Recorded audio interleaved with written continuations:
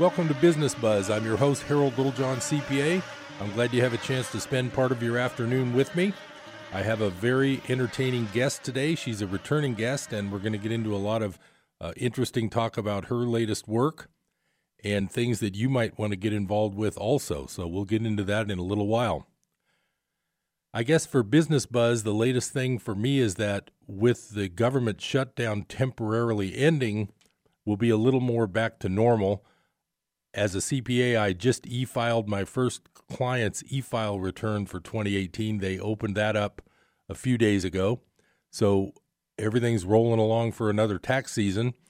But with the government shutdown open, one good thing is the federal employees who weren't getting paid, they're going to get paid plus their back pay. So I think that's going to be a good thing for them. And the IRS, I still can't get through on the phone. So even though they were technically open during the shutdown, it was pretty much impossible to get through to talk to anyone. I'm hoping that's going to improve over the next few weeks, but at least the government shutdown's over temporarily, and maybe it'll not come back on February 15th, but we'll just have to wait and see. So I promised you our guest today. Her name is Sherry Jones. She's working on a real exciting new book with a local angle. And how you doing today, Sherry? Oh, I'm excellent. How are you, Harold? Real good. Glad you're able to come in. And so let's talk a little bit about your new book project. I know you've been working on it for a little while, so let's tell people what that's all about. All right. Well, thank you. So it's a collection of stories about the campfire. From November 8th, people's experiences from that day and what they went through, trying to escape the fire, and then those who stayed to protect their home, whether it was by choice or not. To me, those stories are captivating, and I bet that other people will think so too. Right. And you're still soliciting firsthand stories from campfire survivors, victims, participants? Yes, I am. I have 25 stories so far. I'm shooting for anywhere from, I guess I'd like about 50 would probably be good. I have a variety of stories. I have families, siblings. I am looking for some stories from some different angles. I don't have any law enforcement stories yet from any law enforcement personnel, so I would love to hear some of those. If any of you listeners out there know someone, have them get in contact with me. Love to get that angle. Also, firefighters.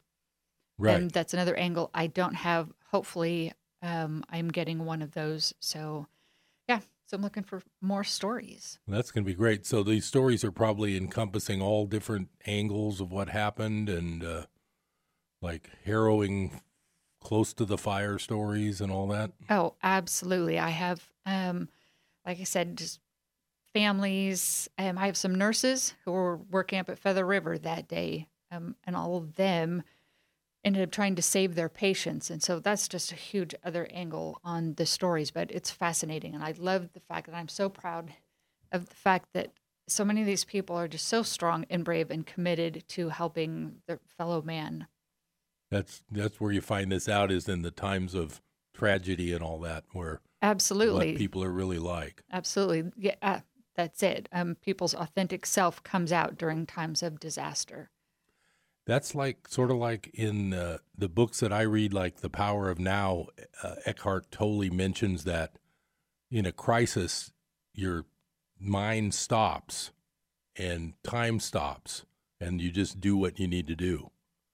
You're not thinking about, picking up groceries that day or whatever. Absolutely. And in the stories, when I've been listening to people, some of them feel bad that when they finally realize that they have to leave, that their mind just kind of shuts off and they're like, I didn't know what to grab, Right. Some people will instinctively just grab the one important thing to them.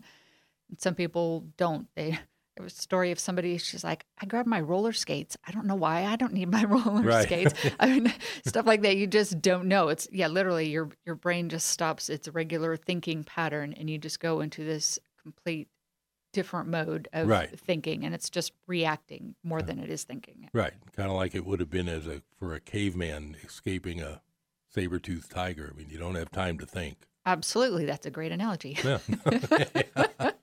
Well, I've got a lot of clients who have lost homes, and one client who had come down the very day after the fire.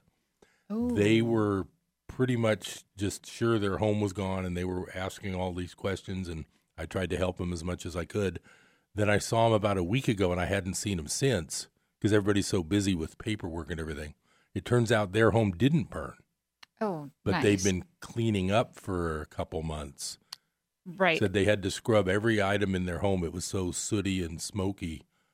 And I'm not sure what their insurance is doing. I won't see numbers till we do tax season kind of stuff, but I'm not sure what they're going to get replaced, but they were acting like they've cleaned everything up in their house. Right. So it's a huge job. Yeah, absolutely. And the aftermath of all this is an entirely new story. It could be a whole other book because of exactly having to clean up. And what if you have insurance? What if you don't have insurance? Right. And that whole aspect. And people, even if you had your home, not everybody could get up to their home or it wasn't livable because there's no water, no power, no phone.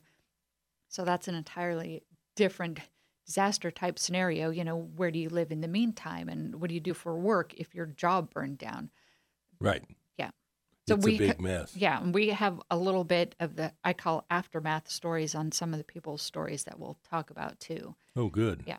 No, it's going to be a really interesting book. I shouldn't say entertaining because that sounded like some comedy. It's not. Right. But I'm sure there's a lot of interesting anecdotes that come out of all these different stories. Yeah. And there are some stories that, err on the lighter side. It really just depends on someone's attitude towards everything. But there were some stories where, people were chuckling as they were sharing with me some of these stories. And Right. not most of them, but a few. Right. So before we get much deeper into all that, let's give out the contact information for anybody who might want to contribute a story to this book. Time's running out because the work on the book and getting it ready for what's your schedule trying to be for the publishing date? Is that Shooting for the anniversary date of the fire. So I would like to have the book out and available come this November. Oh, great. But that's a whole lot of work that has to go into it. So I need stories all into me. I have to transcribe the stories because I record most of the stories. Right. People can write the stories and send them to me. I have had several people who've done that. It does make it easier. And the only downside to that is I'm not able to ask specific questions, such as what their time frame was or what roads they were on. Right. Or more in depth as to what they were thinking or feeling at that time, at the time when the flames are surrounding their vehicle type Right. thing. So, but I do take both. So a lot of these stories then, just to clarify, you're actually interviewing people and then you're basically writing it like a journalist would do. Right. And I'm writing it from their point of view. Right, from their point of view. Absolutely. But you're asking them questions and talking on the phone on some of these? Or yeah, most email of back them, and forth? Or? Most of them are face to face because people actually want to interact with me face to face. Oh, okay. And we record the stories. That way I get a lot of their feeling that's in there, in their reactions. I think it just adds a deeper, more personal level, being able to do it that way. Right. And most people prefer, so far I've seemed to prefer to do it that way. Right. Yeah. But we record it and then I ask them to start from the very beginning. Since it happened so early in the morning, just start in the morning when you first woke up and what was going on, to give me a time frame and what they were thinking and what they were noticing, communications they had with other people and their circumstances throughout. So from beginning to the end of that day when they make it someplace safe. Right. And then with some people, the aftermath also, because for some people it was, Jesus, where's my dad? My dad Right. didn't leave the same time as me. Did he make it out? And Right. not having contact because landlines burned down, Right. and if somebody didn't have a cell phone. And then Right. even at that, cell phone coverage up in the ridge is spotty in some places. So that's a whole other aftermath area, There being must- concerned. Now, that day, do you know, was there cell towers burned so that cell phones stopped working up there? Is that sort of what might have happened? I have a lot of people said they completely lost cell phone coverage. Right. Yeah. Yeah. So it it just makes it that much harder. Oh, yeah, especially for the people who are down here, like even me personally, my mom was up there, and so many of my friends live up there. I'm down here, didn't go to work that day. I'm at home, totally watching this fire transpire. And I'm texting friends who I know work up there at the hospital. I'm like, holy crap, are you working today? And just waiting for a response, or calling my mom, where the hell are you? Right. Sorry about that, Christian Right. radio station. But yeah, during times like that, you're just scared, where are you? And let me know. And yeah, that was like my day. So there's the panic from people not knowing what's going on with their loved ones. I was familiar with that due to the earthquake in 1989. We were in the Bay Area visiting. Oh. And I was at the baseball game, and my wife was working in San Francisco. Oh, goodness. And so that was in the days before cell phones in 89. Right. I don't think I had one. If I did, it wasn't it was one of those box kind in a car. It wasn't something you put in your pocket. Right. And that was kind of weird because I didn't hear from her until about 1 a.m. when a friend of hers called and said she'll be able to be at the MacArthur BART station in a half hour. Oh. I mean, they ended up spending 7 or 8 hours just trying to get out of the city, and they ended up having to go up through Marin County and around. But her friend happened to know an AC Transit bus driver, so that was how they ended up getting on a bus instead of being stuck in the city all night. Anyway, right. So I'm familiar with that kind of thing just because of that. That was kind of weird. So if someone has a good story and they'd like to talk with you about either getting it done through an interview or them writing it, what's the contact that they can email you at, Sherry? All right. So they can reach me at author Paige Gibson. That's my pen name. At mail.com. And Paige is spelled Paige. So it's author Paige Gibson. Is that mail.com? Yeah. That's not Gmail. Correct. Just Okay. at mail.com. At mail.com. Yep. Wow. And they can also, or they should, tell a little bit about themselves. And if they want, they can put their phone number in. That way I can call them. Then they'll have my number, and then we can connect that way because it's usually a little faster that way. Right. And some people would connect through just text. Some people just prefer to call. Other people can find me on Facebook. I'm under Paige Gibson. My picture is a little avatar, blonde avatar with glasses. That's me. Or even on Twitter at my author page. I have contacted a few people who are campfire survivors through Twitter. I mean, that's just one other way to reach out. So there's 3 ways to get in touch with me. Right. And since we're on a business show, is there any compensation coming down the road for anybody in this book, or is it a nonprofit labor of love? Oh, there's definitely going to be a percentage of the profits that are going to be donated back. So, yeah, absolutely. Since the story is about the people who survived, yeah, I'd like to give as much as possible back to, everybody. Right. Yeah. So not necessarily like to each person, but back to helping, Paradise rebuild. Right. Yeah. That's the main thing. It could be years, I guess, and I'm curious to find out what people are thinking about who's rebuilding and who isn't.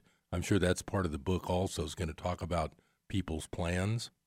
Well, I've talked to, out of all Right. these evacuees, I've asked them, what are your plans? Are you going to rebuild? Or are you not? Right. And it's a real mix. I mean, about half the people say they want to rebuild up there because they had their houses that they owned. Right. But some of them have just said flat out no because they already need to work and they haven't been able to get a job yet. Right, And right. several have already moved out of the state. Right. Yeah. Yeah. It's pretty sad. Well, we're coming up on the first break. Thanks for listening to Business Buzz. Stay tuned. We'll be right back with Sherry Jones after this message.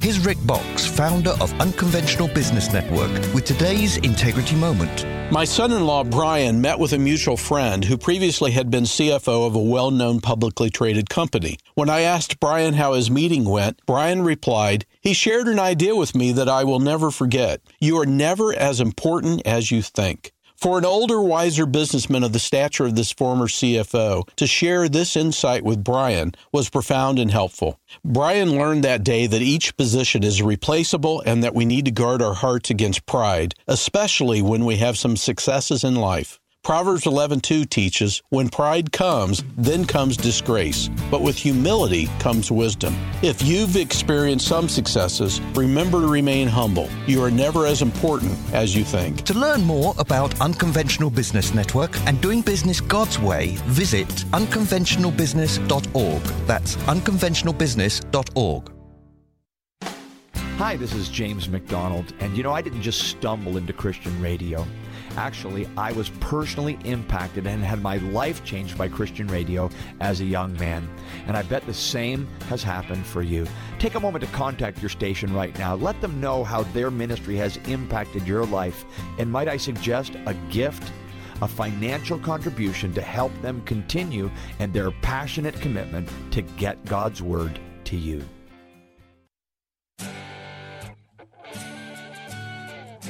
Welcome back to Business Buzz. This is Harold Littlejohn, CPA. By the way, since we're talking about contact information, if you have questions about fire losses, tax implications, anything like that, I offer a free initial consultation that might be over the phone. It might be in person, depending on what we need. My number is 530-895-3353. You can call me anytime. If I'm not there, I'll call you back. So we're here with Sherry Jones now. Remember, her pen name is Paige Gibson, and it's Paige Gibson, and author Paige Gibson at mail.com. You can contact her, and if you have a fire story, she would love to hear from you. It's going to be a real interesting book when it all gets put together, and she's working very hard to do that. So for those of you who might not have heard me interview Sherry back a few months back, she is a local business person. She's a very hardworking woman. She used to own a business right down the street from my office. Tell us about that business.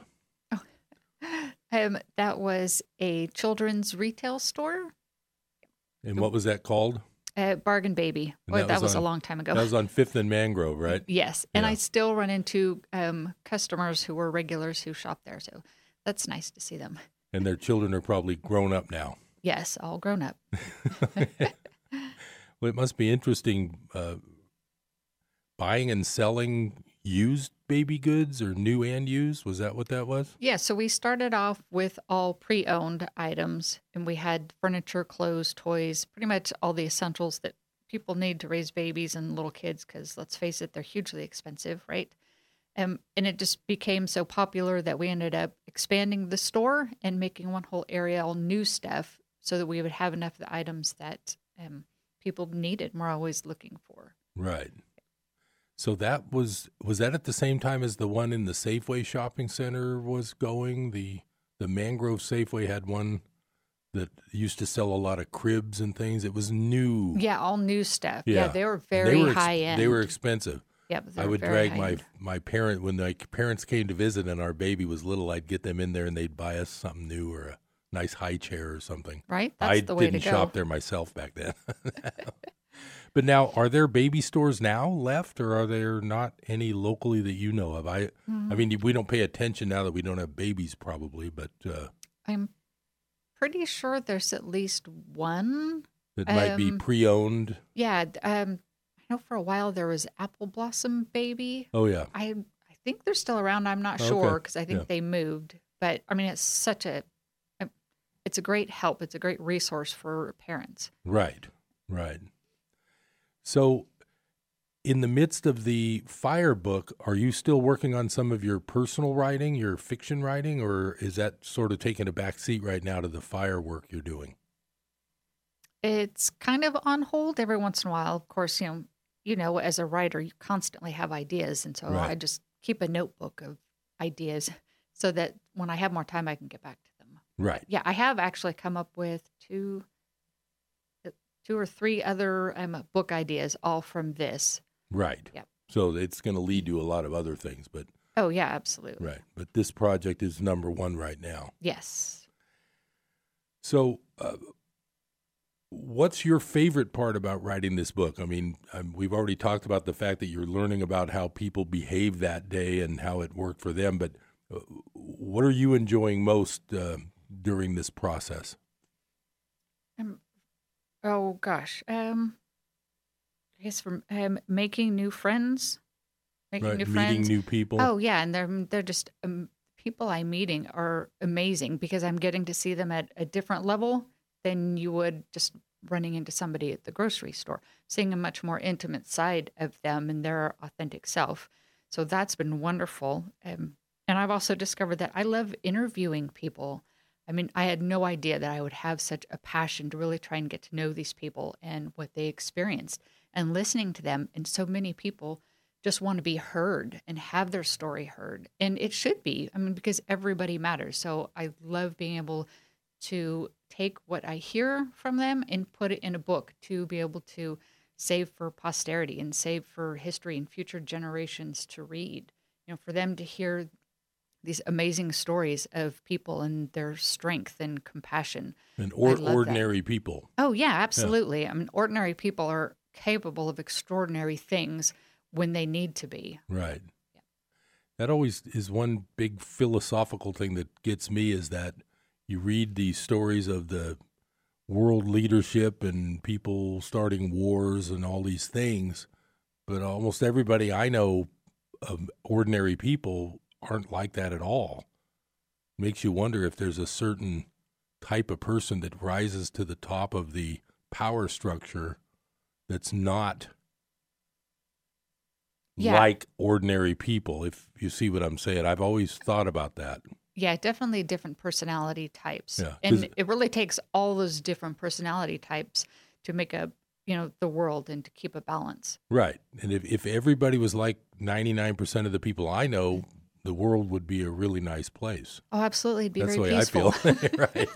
Right. So that's probably a discussion for another day, but it's interesting. Well, my clients, in fact, that morning was interesting for me. The person I was meeting, that was a Thursday. I was playing tennis that day at like 9, but I had to meet a client at about 8, and they were running late, and they were a Paradise client that owned a bunch of properties there. And as this client came to drop some things off to me at about 8:15 or whenever that was, this big black cloud was billowing through the sky, and she was kind of looking at it. I'm like, are you okay? You got to get back. And so it was kind of weird. And it turned out their home didn't burn, but they lost like 6 income properties. Oh, ouch. But I believe they're insured. I haven't worked on any numbers yet. One man that's a strange case, not a strange case, just a strange situation. He had recently bought some commercial property in Paradise. He had paid cash because he had some inheritance or whatever. And he called me, said, I don't think I had insurance. I think I forgot. Oh, no. I believe he's going to see what it is that for a tax person like me, in order to claim a casualty, the new law is the casualty has to be in a federally declared disaster. So we're in that. But it has to be the amount after insurance. So most people, if they did lose a building, they're being compensated so they don't have a big financial loss after insurance pays back. Well, a guy like this, he will. So he's going to have a disaster loss of a couple $100,000 uninsured. Oh, wow. So that'll be a big tax saver for him. But of course, it's not as, saving tax is never as good as the money you lost. Right, right. But it's just kind of interesting that this tax season will be crazy because I already know I've got at least, with my Chico office, I probably have at least 20 or 30 clients with burned homes and or burned businesses. So it's going to be kind of crazy. Oh, absolutely. Yeah, it's wild. And the other thing I wanted to point out, and I mentioned this to a client I saw yesterday, don't forget if you were stressed out, I'm sure you've talked to a lot of people, Sherry, who were like driving through the fire and Yes. felt they weren't going to make it and Yes. freaking out. In my opinion, and I'm not an attorney and I don't play one on television, I think everybody should at least sign up to be involved in the PG&E lawsuit. I mean, I'm not advising that. I'm just saying, why not? I mean, you could have been killed. These people could have been killed. And if there is someone at fault, they should be at least looking into that. Have you talked to people about that in these stories? Did they mention the lawsuit stuff? A few. Yeah, I think most of the people I've talked to are going to sign up, for the PG&E lawsuit. Some aren't, just because they were well insured and they don't want to have to worry about that. They really just want to start over, start fresh, get their money, start their new life, and stop reliving all that and having to deal with that, because it's just a constant reminder of everything they lost. Right. They just want to be done with it and just move on. Right. Yeah. So I guess the scary part of a lot of these stories is that they really had no time to gather anything. That was probably the worst part of that morning for them. Yeah. I mean, you have some people really kind of depended on where you lived or, where people lived. Some had time. The common thread that I'm hearing from most of these people is they didn't believe the fire was going to get to them. Right. They thought it was going to be on the outside because there's so many fires have started up there before. Everybody was always fine. No worries. Last time I packed up everything and had to just come back and unpack everything. I didn't want to have to go do that again. That's what several people have said. Right. So they just grabbed a few things. They're like, we'll be fine. Right. And then they say that as they're driving, they're only like at the end of their road and all of a sudden seeing their house just go up in flames. Wow. And they're like, whoops. That's scary. Yeah. Well, we're coming up on that bottom of the hour break. Stay tuned to Business Buzz. We'll be right back after these messages.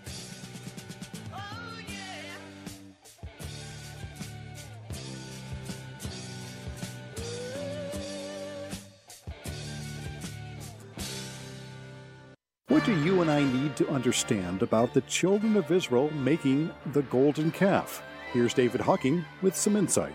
On one occasion, you can dedicate, surrender your life to the Lord, be mightily moved of God, and a month later, be down in the pits again. Be far away from the Lord. It can happen to the best of us. More about what the golden calf reveals about you and me this week on Hope for Today. Tune in for Hope for Today, weekdays at 8 a.m. here on KKXX. From the Pacific Justice Institute, this is The Legal Edge, defending your rights as a Christian, a parent, and a citizen. Here's Brad Dacus. Folks, there is concern about political bias in the federal judgeship nomination process. The American Bar Association has rated potential judges based on direct interviews and their legal record. One of the strong suits of this administration is its judicial appointments, with constitutionally based decisions favoring pro-life and religious liberty. But the abortion rights advocacy of some of the ABA Judicial Nominee Committee members is troubling. This administration is not relying on their recommendations, and let's pray this independence will result in more decisions based on constitutional principles from the federal bench for decades to come. The Pacific Justice Institute provides legal representation to individuals without charge. Learn more at pacificjustice.org. That's pacificjustice.org. Adopt US Kids presents Multiple Choice Parenting. You've messed up your daughter's haircut. Do you A, get spiritual? Mom, where's the mirror? Beauty is within. Oh. B, find the positives. Less time blow drying, more time texting? Or C, show empathy. Mom, you really don't have to. Twinsies! I kinda love it. You don't have to be perfect to be a perfect parent. Thousands of teens in foster care will love you just the same. For more information on adoption, visit adoptuskids.org. A message from the U.S. Department of Health and Human Services, Adopt U.S. Kids, and the Ad Council.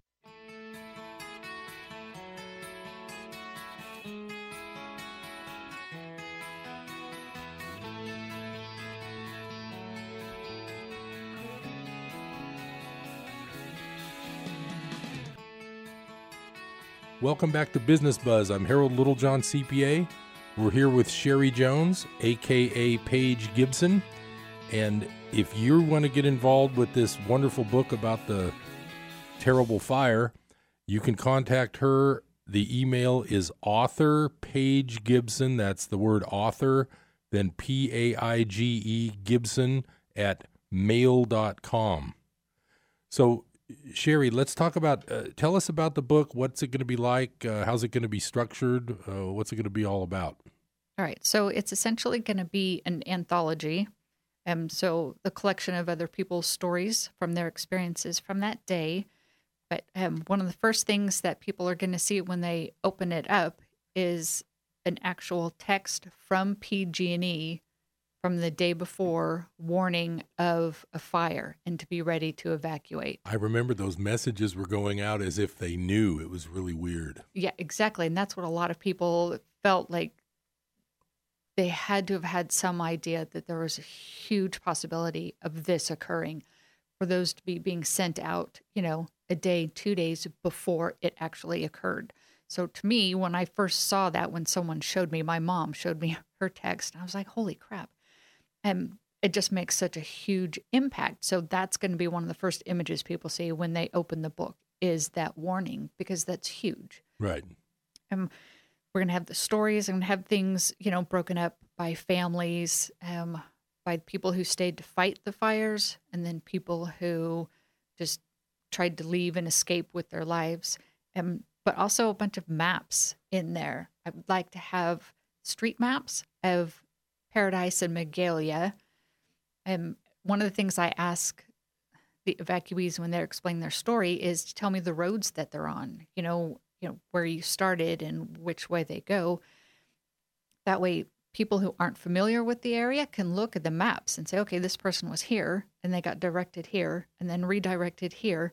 And I have one woman who's completely lost. So despite the fact that she had lived in Paradise for 10 years, had been redirected so many times, and her GPS wasn't updated and it couldn't make contact to constantly let her know where she was. She was totally lost.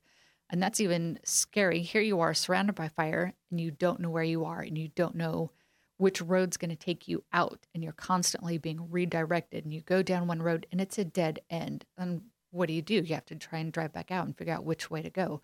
So for readers to be able to follow the directions that people took, I think we'll just add a lot more to it. Yeah. I'm going to have a county map so people can see just how the enormity of this disaster, going from Polga and Concow and Paradise and Magalia in the canyon, they can really see the scope of the devastation. Right. Almost to the edge of Chico, too, down on 99. Yeah, absolutely. Wow. Yep. When the whole thing was going, that was the thing. If they hadn't have had that back road through Sterling City, it probably would have ended up much, much worse as far as the Skyway. Oh, the Centerville Road? Yeah, the one that goes up from through Magalia, goes through Sterling City. That road was just added a few years ago. There used to be only one way out. Yeah, and now luckily there was two, so that really helped. Oh yeah, that saved just thousands of people. I mean, I talked to people who were in Magalia who were just going to come down the traditional Skyway route, get to the bridge. Well, everything's on fire, and they're told to go back. And I was like, well, where do we go? Right. And having to drive their little normal city cars down on this gravel, windy, one-lane road to get out. Right. Definitely saved lots of people. Yeah, that was. But all these things, kind of like the PG&E notices, it makes you wonder what people already knew, or whether they realized what the danger was. And I don't know. It's just a weird situation. Right. And from all the people I've talked to, everybody's known that there's the potential for a huge disaster. But I don't think anybody ever thought that it would wipe out the entire town. Right. They didn't think it would be that bad. Yeah. I mean, because let's face it, there's California, you have spot fires everywhere, right. And they do burn hundreds of acres, but not usually through an entire city. So, yeah, that'll be interesting to see that map, because I haven't looked at anything like that lately, but it really was a huge area that was affected. Right. And I'd like to have one map that really shows what all burned and what areas were burned. Right. Yeah. And we're going to have, at the end of the book, we're going to have happy pet stories. Oh, great. Because you gotta end with something positive, and there are a lot of pet stories that are in there. You know, the extremes that people went through to save their animals or their neighbors' animals. So they're really touching. People who were at work, like down in Chico, and their pets were at home because they had no idea what was going to happen that day. Right. And not knowing whether their pets made it or not. Right. And, you know, come to find out when they're finally allowed to go home 2 weeks later, there's their dog sitting on, you know, the fireplace hearth just waiting for them to come home. I mean, it's just, oh. Wow. Yeah. There's some really sweet stories. So they're going to be in the back of the book so we can end it on a really happy note. That's good. I do know someone who left. They were in the old Magalia area near the graveyard, near the cemetery, and they didn't feel like they were going to be in danger, but they grabbed the cats anyway. And so they saved their cats because the house did burn. Oh, yeah. So it turned out to be a good luck for the pets. And, you know, you kind of probably get intuitions like that at a time like that. Right. You know, even though you don't think it, you probably feel it. Right. And one of the things I'd like to point out is there are so many animals, so many of these people's pets that are in rescues. And the people who are volunteering and working at these rescues are really trying hard to reunite the families with these pets. So anybody, if you couldn't find your pet, if you can't find them, there is a possibility that your pet's alive. Just look through the shelters. There's some great resources on some of the pet camp survivor sites on Facebook. Facebook is a huge resource for people trying to find resources for them personally, financially, and also for finding pets. One of my ladies that I talked to just last week had spent 2 months trying to find her cat and ended up eventually finding her. Oh, great. Yeah, the cat. At a shelter? No, at a vet's hospital because the cat had been burned. So somebody took the cat to the vet. To the vet in San Francisco. That was a specialty, vet there, took care of the cat and its burns. Then from there, the cat made it up to Redding and was again taken care of at a veterinary hospital. And she finally found it there, but 2 months. So the animals are out there. You just have to look for them. Wow, that's amazing. Yeah. Now, the other thing I heard was that a lot of the shelter animals that came down to the Chico airport or those dog places, the owners ended up leaving the area and didn't all take their pets. So there's probably a lot of pets that need homes. Oh, absolutely. Absolutely. And some of these people, their living circumstances. Yeah, like a hotel room or something. They won't allow pets. Yes. And so they're having to be separated from their pets. And, unfortunately. So you have a lot of animals that are out there that do need to be adopted. Right. Unfortunately. And hopefully good-hearted people can take those animals in. Right. Well, another interesting feature for business-wise on the fire is the price of homes in the area. Oh, yeah, they've like in skyrocketed. Chico, and I noticed even some listings of homes in Magalia. They're a lot more than they would have been before the fire. Yeah, and absolutely. It seems like they're selling. Yes, because people are desperate to have a home, and they want to stay in the area because this is where their job is. Right. And they don't want to move out of the area, have to find a job and a place to live. So their buying prices a little too high.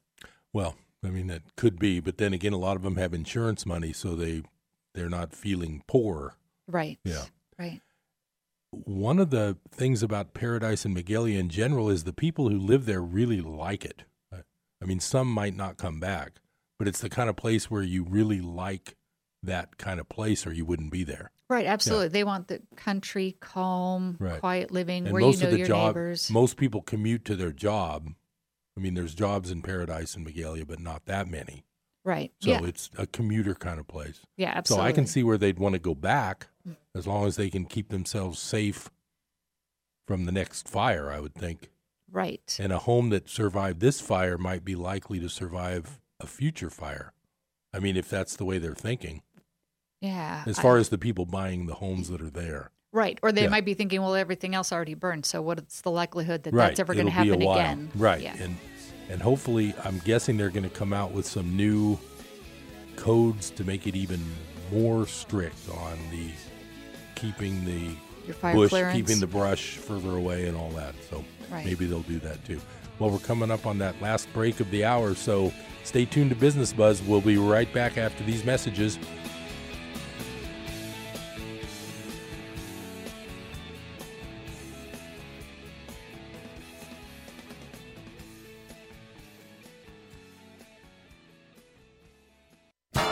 How are you going to get to the Sacramento airport? Use North Valley Shuttle. It's easy online at northvalleyshuttle.com. Don't be that person who bugs their friends or family to take you. Book online right now at northvalleyshuttle.com. North Valley Shuttle has added new departure and arrival times each week for your convenience, serving Chico, Paradise, Oroville, Gridley, Live Oak, and Yuba City, Marysville. North Valley Shuttle gets you there quickly and safely. Leave the car at home and let northvalleyshuttle.com do the driving. License PSC 20791.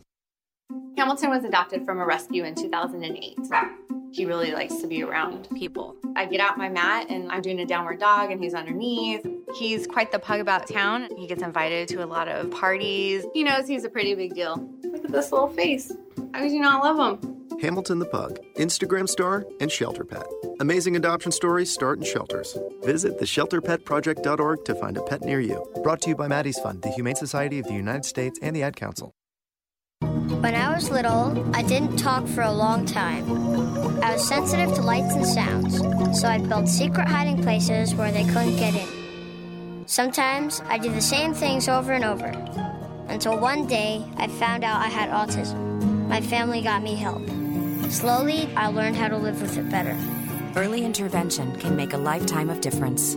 Learn the signs at autismspeaks.org/signs. Brought to you by Autism Speaks and the Ad Council. Welcome back to Business Buzz. This is Harold Littlejohn, CPA. We're talking with Sherry Jones. She's getting ready to publish a book, and it's still in the process of being written. So if you have a Paradise Fire story, or you know someone who does, contact her. The email is author Paige Gibson. That's the word author, then Paige Gibson at mail.com. Not Gmail, just regular mail.com. So, Sherry, how is this going to be published? How are you working on the publishing end of this thing? Tell us a little bit about self-publishing, traditional publishing, how that all works. All right. So my first book that I did, which was actually a short romance story, I did self-publishing because it was the first one. Wanted to kind of get a feel for it and how that all worked. But for this one, it has. We're all living through history right now, and I don't know. I just think this is just such a huge book to have all this collection of people's life experiences for that one day, and I've gotten so much positive feedback from everybody that I really think that a traditional publishing house will jump on this. Because everybody I've talked to is just given me positive feedback, love the fact that I'm doing this book, love the fact that they're going to be heard and that their story's going to be saved for future generations. So I'm really optimistic that a traditional publishing house is going to have the same feeling. I mean, I've even asked people about, or people have asked me about taking pre-orders for the book because that's how enthused they are about this book. Wow. Yeah, that's really cool. So I'm sure you aren't really shopping that until you get it all written. So that's part of your deadline situation. Oh, absolutely. Yeah. So I'd like to have all the stories in by sometime in March. Right. Just because the rest of it's going to be, transcribing the stories, making them readable and interesting for readers, right, and putting everything together, having it categorized so that's enjoyable for readers, not just, each individual story, but then it has to go through the whole process of being edited. And I have to find an agent also who wants to represent me. So I have to have enough of this put together to be able to share with an agent, sign on with an agent, and then have an agent go out there and find the publisher for me. So It's all just a time process. Right. But you probably are starting on that even though the book isn't completely written yet. Oh, absolutely. I've already started promoting the book just because I'm just so passionate about it and the stories and what it's going to share and save for the world. Right. Did anybody do this kind of thing? Do you know, has anybody done this regarding the Santa Rosa fire? I never heard about a book like that. Or I've actually tried to search online. I've, done my Googling trying to find other books like this, and I haven't found one yet. Doesn't mean it's not out there. It just means I haven't been able to type in the right keywords to bring it up, but I have looked. But Right. There is a possibility that this could be the first of its kind. Right.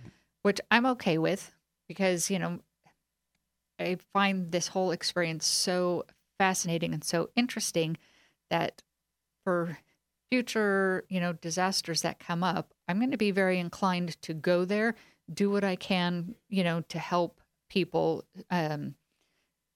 find resources that they need, whether it's emotional or financial or whatnot, and then collect their stories and do another book, because for each disaster, they're all different. So they have different challenges to them. So whether it's floods, hurricanes, earthquakes, like you had mentioned, each one has its own challenges for survival in there. Right. So I think each one would, could be a potentially another Could turn fascinating into book. a series. Absolutely. Not that we want that. Unfortunately for the world. Yeah. But I mean, it does seem like Mother Nature's kind of, getting a little peeved with people. So Right. these things are coming out. But, I'd love to be able to save the stories for future generations. And there's even been talk of, what's the word? Not a special edition, but Like a follow-up, like a supplement, or? one that's a higher quality book, an heirloom book to hand down to future generations. 'Cause I've already had a couple parents who are stories I've collected who've said that they want to have an heirloom book to hand down to each of their kids. Oh, you mean like a real fancy hardbound edition or something? Yeah, Oh, okay. leather bound, something Right. that they Oh. can, Yeah. that's saving, because it's saving part of their family history. Right. Is in that book. So Right. that's something that I'm going to, push for too. Yeah. I would imagine that people who lost everything have that need now to at least have it in a book form of a story, because their whole house went up and they lost all their family stuff. Oh, yes. That's one of the things I've talked to so many people about. They lost their family genealogy, their, dad's Picture military albums, records. right. Yeah. Yeah. All of that That's stuff. the thing, that the new generation keeps all of their photos on their phone and in the cloud. But Yeah. the older generation, like a lot of people in Paradise who were retired, they have not digitized pictures or anything like that. Right. They had them in albums. Right. Yeah. Wow. Yeah. That's really sad. I know my dad grew up, he was born in Oakland, and he grew up he was born in the late 20s, and his parents had a little grocery store down around Bakersfield. And the story there is he has no pictures or anything, hardly. I found a few after he passed away in boxes, but their house had burned back in the 30s or early 40s. And so he didn't have much family stuff at all. Right. So that was kind of sad for him. Right. And back then, nothing was digital, of course. But yeah, it's hard to imagine. When the fire happened here in Chico, I think it was about 10 years ago, we actually were to the point where the sheriff drove into our driveway and said, "You got to go." Oh, wow. So we were about 15 minutes away from packing up some picture albums and the cats and leaving. Luckily, about 10 minutes after that, the sheriff drove back in and said, "No, it's been called off." Oh. So, they had some kind of communication thing. But that was very scary. So we have a little bit more of a plan. We need to do better. Right. We have a little more of a plan of what we're going to grab, kind of thing. But Right. still. And that's something that for everybody, no matter where you live, you should have a family emergency plan. Right. Know how everybody in your family is going to communicate, because you can't always count on the phones. What's going to be another method to communicate to Right. make sure that people are okay. Or a place to meet up. Yeah, absolutely. Or the sites you can go online to register that you're safe, to have a to-go bag with your important papers in there. So many people I've talked to, they didn't even grab their wallets or purses, so they had no ID, no insurance card, none of this stuff. So if you're prepared, you can have copies of all this stuff, and you keep it in your to-go bag, along with, emergency medications that you may have. Some people left without that. Right. Clothes, just basic essentials. Right. Yeah. Well, I have to admit, I'm a little bit of a do as I say and not as I do. I'm so concerned about clients' information and me backing it up, me keeping it safe. But my own things, I'm still not as digital as I should be with my own paperwork. So when I do some cleanup of my own things, I start doing what I can to scan important papers and, save them. There's a thing called Google Drive. It's in the cloud, essentially, where you don't have to. In the old days, I would always remember I'd have my laptop or my desktop. And when that thing crashed, if I didn't have backup of those documents in that computer, I couldn't find them again. Right. Now, with Google Drive, documents go to a safe place and any computer can access them. Of course, you have to keep your password safe. I am a little bit guilty of not doing my own records as good as I safeguard my clients. Because, of course, whenever I'm doing clients' records, I'm thinking about my livelihood and my business, and I'm making sure I do that all up to snuff. Right. But my own, I realize I've got pictures at home that I should have digitized by now that I haven't. So I got to be careful with that. Right. And it's very easy nowadays. You can buy these portable scanners, and you can run everything through, even pictures. Right, like snapshots, quality. And they'll, right. Yeah, you literally just run it through, and it gets saved onto your computer. From there, you can, save it to cloud somewhere, and you're good to go. I also did one time, I can't remember the name of the place, but there's ones called Dig My Pics, and you ship them UPS, like slides and negatives or prints, and then they scan them and send you back discs along with your pictures. Oh. So it's a little nerve-wracking to send off your one-of-a-kind pictures, but I did it as a test with a bunch of slides from my high school days when I was on the school newspaper. I used to do a lot of photography with slides, and I sent them off, and they came back, and I have discs, and now I've got those digitized. So I should do those with more, but. Right, and I think for some people, it's very easy to do it that way, to have someone else do it, because it does take time to do all this. And if you're not comfortable with technology, I'm sure that puts a lot of people off, or people like you and me, we're so busy with life. It's like, well, gosh, I really don't have an extra 5 hours it would to try and save it would be fun things. to do it, but can't. But the spend time that is much another time. thing. Yeah. That's so if the there's thing. a company that's out there, there's places you can send it to, and it works pretty well. So getting back to the Paradise Fire, of the people you've talked with, are you getting a feel for the ones that want to come back, the ones that don't? I mean, if you had to guess, I think you touched on that a little bit, but would you say maybe half might move back, half won't? I know we have my writers group that you're a part of. One woman there was an older woman from Paradise, and she called me because I didn't know how to get in touch with her. And she's not coming back simply because she's in her 80s, and her son lives in Arizona, so she's just going to move down there, which she probably would have done anyway at some point. What are you getting the feel for, other than the people that are 80 years old? I can understand they might not go back because they probably could do better somewhere else. What's your feeling on the middle-aged types that you've talked to about how many might move back to the area up there?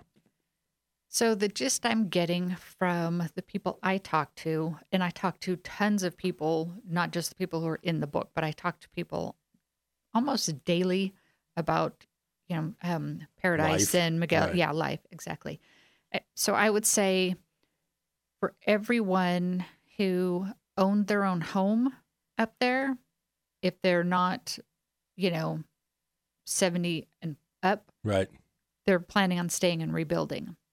But for anybody who didn't own a home, like, a lot of the younger people, right, they're not going back. Right, because it'll take a year or two for the businesses to come back. Yeah. And then the people who are, 70 plus, the amount of time it's going to take to clean up and rebuild and get that infrastructure going again, they're not confident that they'll even be alive by that point. So they're moving. Right. Yeah. So that could end up changing the whole demographics up there. It might be less of a retirement area and more of a working guy area.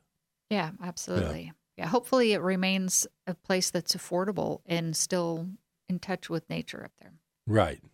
Well, I'd noticed that there is quite a bit of survival as far as the buildings on the Skyway. The commercial area like the Holiday Market Center, the Dutch Brothers.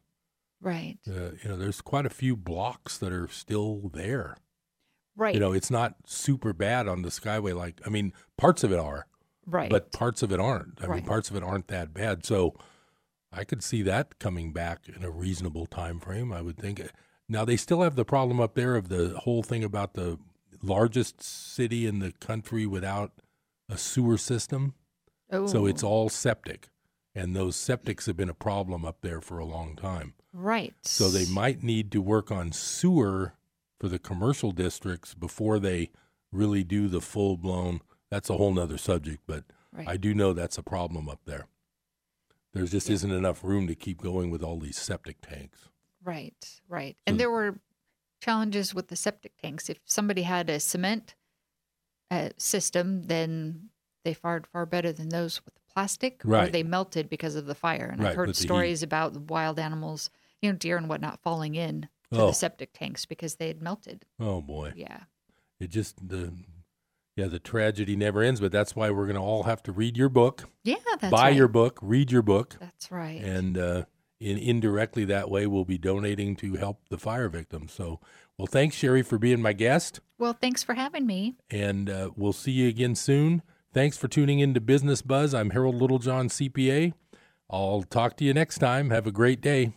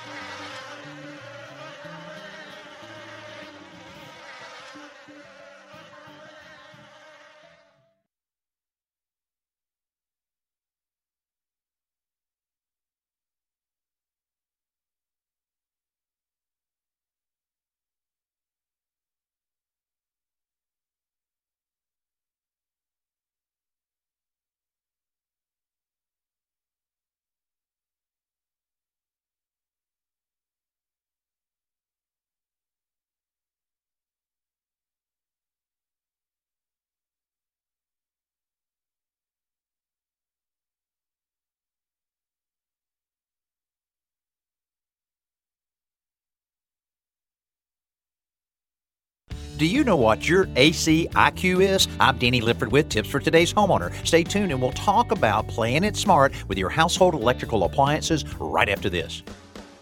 The kitchen is often the center of entertainment in the home, but it's also one of the main sources of pollutants. That's why it's important to ventilate your kitchen properly. Make sure to use your kitchen range hood every time you cook and to keep the hood on for at least 10 minutes after you've finished cooking. Many Braun range hoods feature an automatic delay timer, which can help you accomplish your ventilation hands-free. You can learn even more at Braun.com. Braun NewTone, bringing fresh ideas home. AC is the abbreviation for alternating current, the form of electricity we use most in our day-to-day lives. We all have dozens of devices to plug into outlets in our homes, and often that means we use extension cords. But do we use them correctly? Adding electrical cords until outlets look like a spaghetti factory can be very dangerous. Remember, the gauge of the wire and the length of the cord determine the power it can safely deliver. The heavier the wire, the more amperage it will safely conduct. A light-duty 16-gauge cord is fine for a table lamp, but you'll need a heavy-duty 12-gauge cord for a circular saw. Available power decreases as length increases, so upgrade to a heavier cord for maximum power. Finally, always uncoil an extension cord before using it because coiled cords build up heat. I'm Danny Lipford with Tips for Today's Homeowner. Check this out. Ready? We rolling? Rolling tape. Keeping it real on Real Talk AM 930, KKXX, Paradise, Chico, Oroville.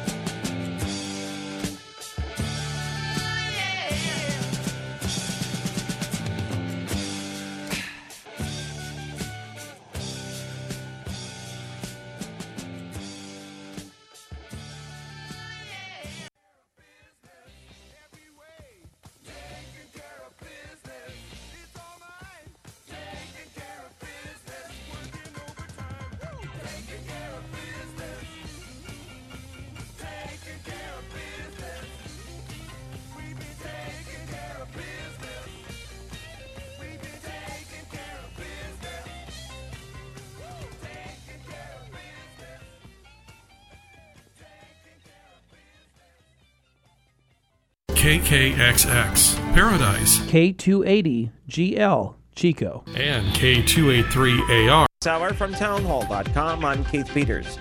If Virginia Democratic Governor Ralph Northam decides to remain in office despite overwhelming pressure from leaders in the Democratic Party for him to resign over a blackface photo in his 1984 yearbook, Virginia House Speaker Kirk Cox says the legislature's options for overruling an election and removing the governor are limited. I think there's a rightful hesitation about removal from office.